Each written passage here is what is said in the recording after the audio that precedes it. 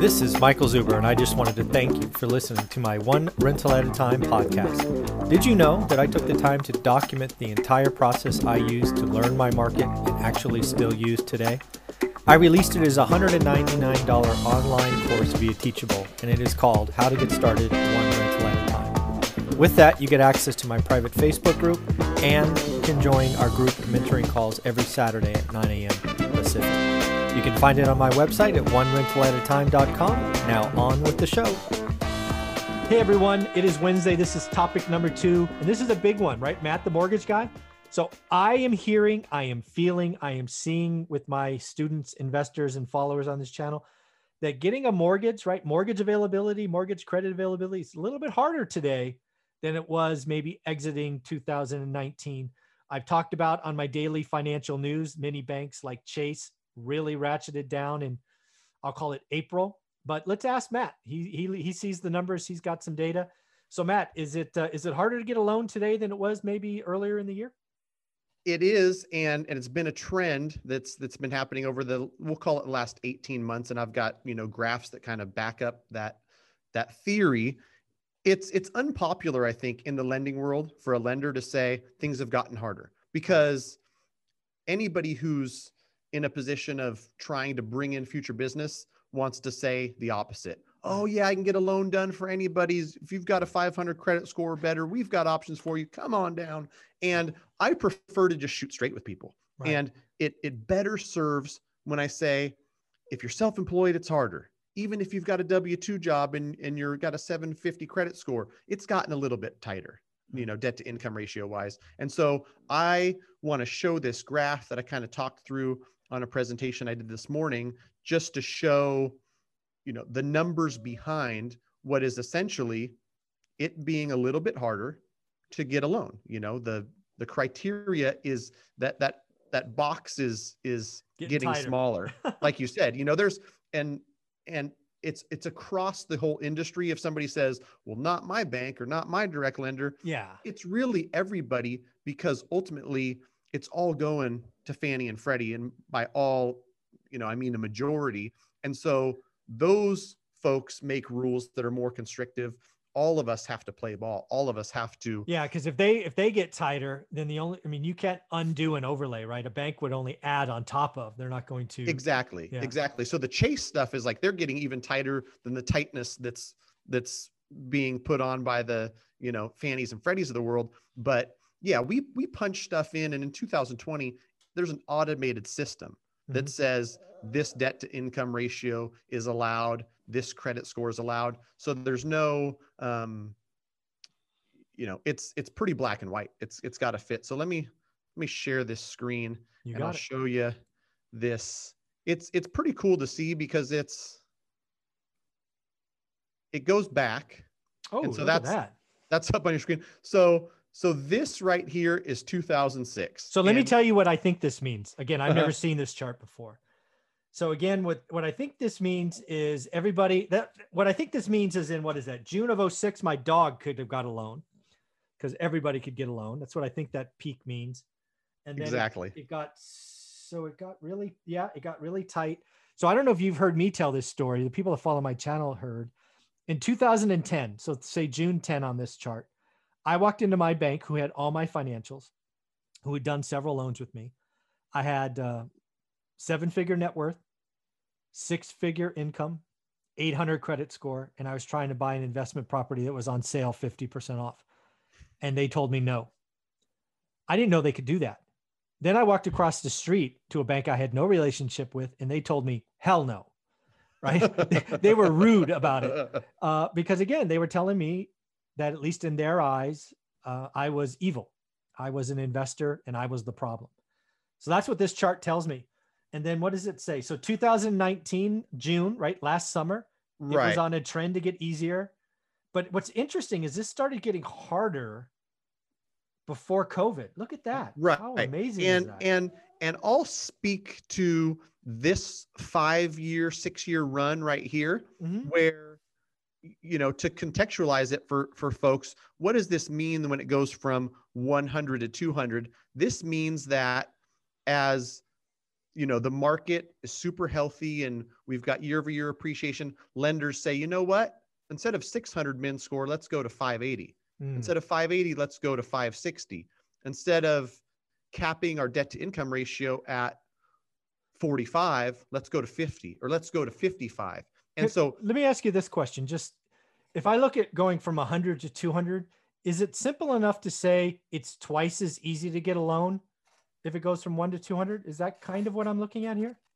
I mean, somewhat, but there's so many variables, data points in here between credit score and debt to income that makes up this score that it's hard to say. I mean, what is twice as easy to get a loan? Okay, how about this? Is it twice as many people would qualify? Because again, you're playing with the variables, right? So your pool of approvable, I'm just trying to figure out, really what I'm trying to figure out is how do you go from 900 or 800 to 100? To me, that means the people that can get a yes answer has collapsed by. Right. You got 11% of the people that qualify here if it's, 1/9 of it or something. I get where you're going. And there's probably some correlation there. Okay. But I don't know if it's an exact correlation where, there was 44 million people that qualified here and now there's 88 million people that qualify here. Okay.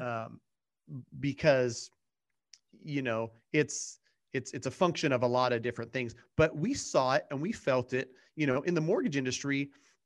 This doesn't mean that we're anywhere near no income, no assets. You can get a loan done. All this meant was, hey, I've got a borrower who's got a 580 credit score and FHA is going to allow them to have a debt to income ratio, which means car payment, student loans, credit cards, plus their mortgage.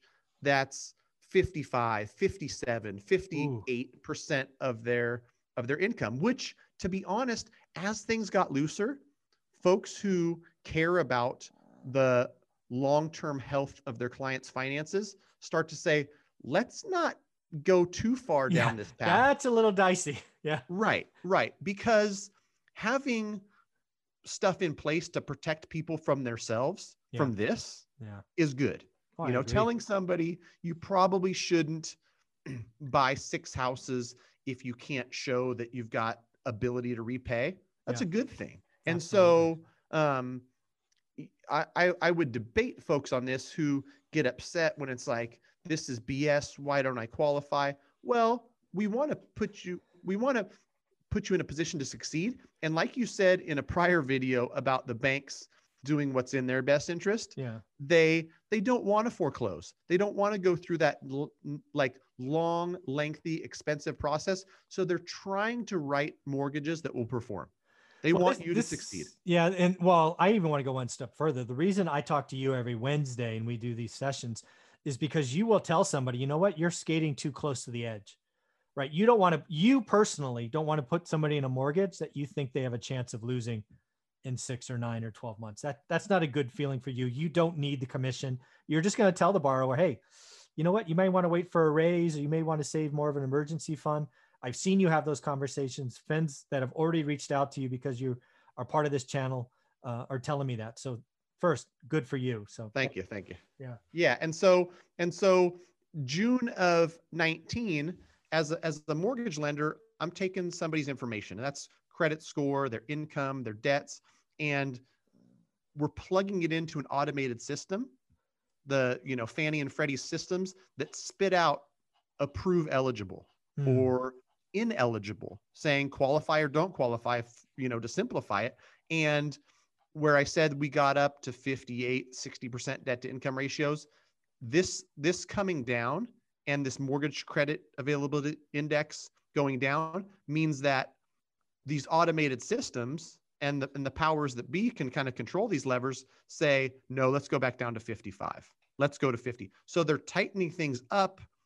Well, like you'll see on the, timeline, this is well before COVID. So this isn't a COVID induced, but as we get tighter and tighter, just because they've thought, let's not get too wild about who we're going to lend to and loans that won't perform.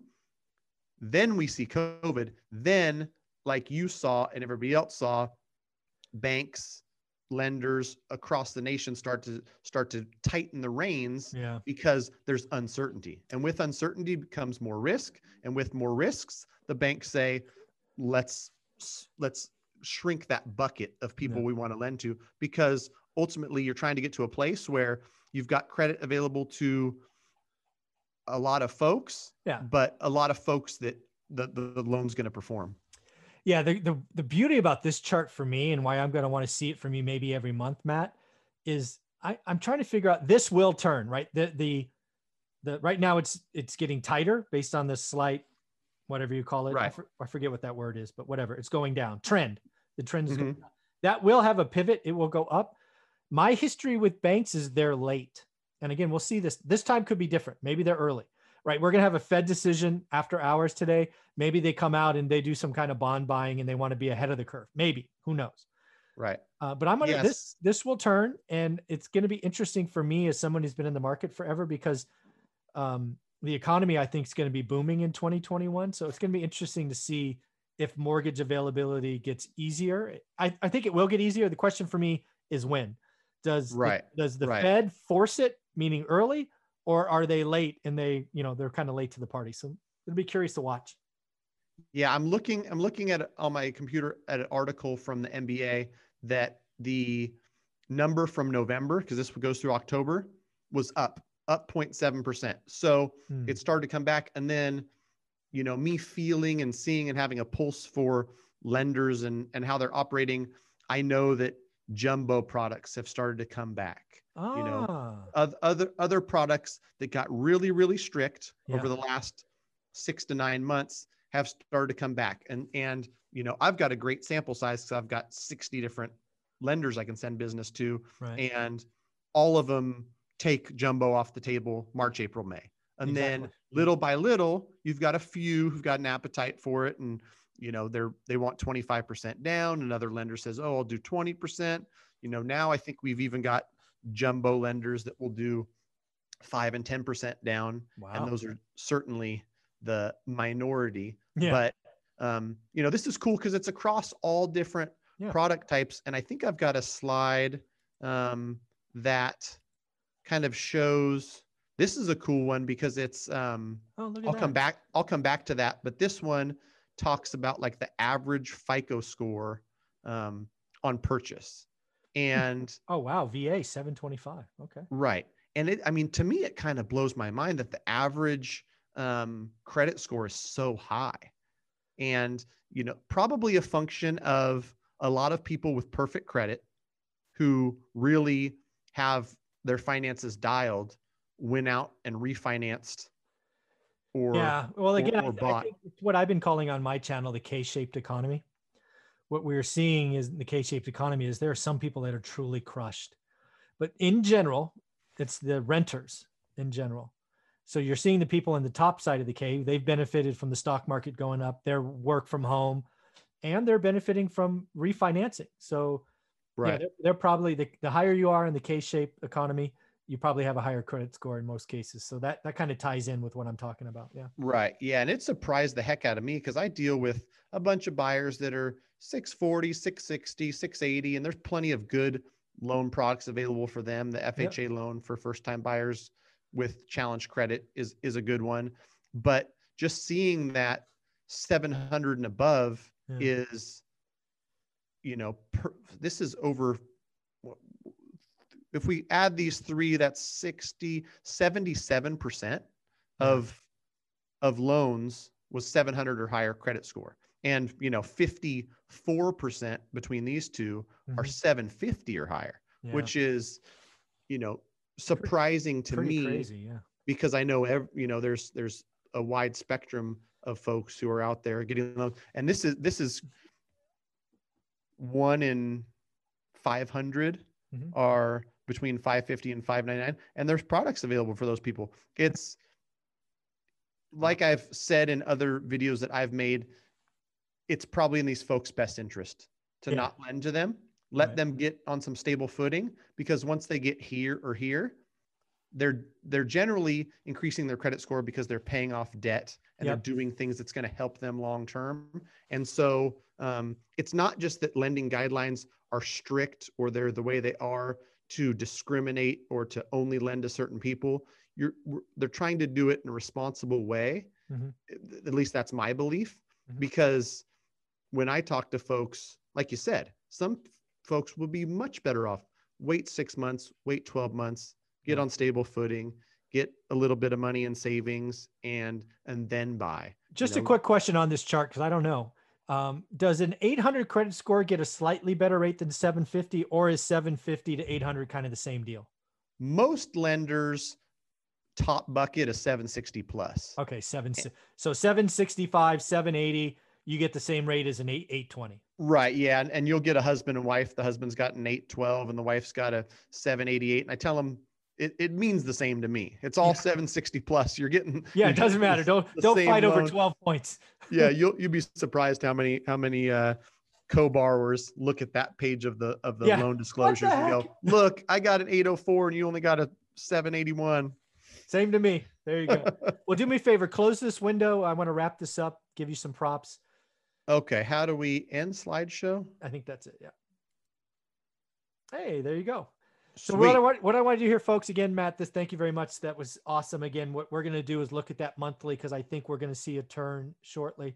But folks, if you don't know this already, Matt is a sponsor of the channel. He does work for California Mortgages. If you want to refi, owner occupant, give him a call. Matt, how should they reach out to you? I think the best way is going to be email, Matt, M-A-T-T @mattthemortgagiguy.com. Shoot me an email. Let me know how I can help, and it will get to me. I promise. Either somebody on the team will respond and send you a link to the calendar, or I'll respond. And I'm, on and off of calls all day and doing podcast interviews and things like that. So I would hate for a call to get lost in the shuffle. Sure. But if you'd like to text me, that's probably a decent way to kind of connect. Go ahead and do that at 916-529-7600. And folks, if you let him know that One Rental at a Time YouTube channel or podcast got you there, he will waive his processing fee, which saves you $6.95. Thank you, buddy. Have a wonderful day.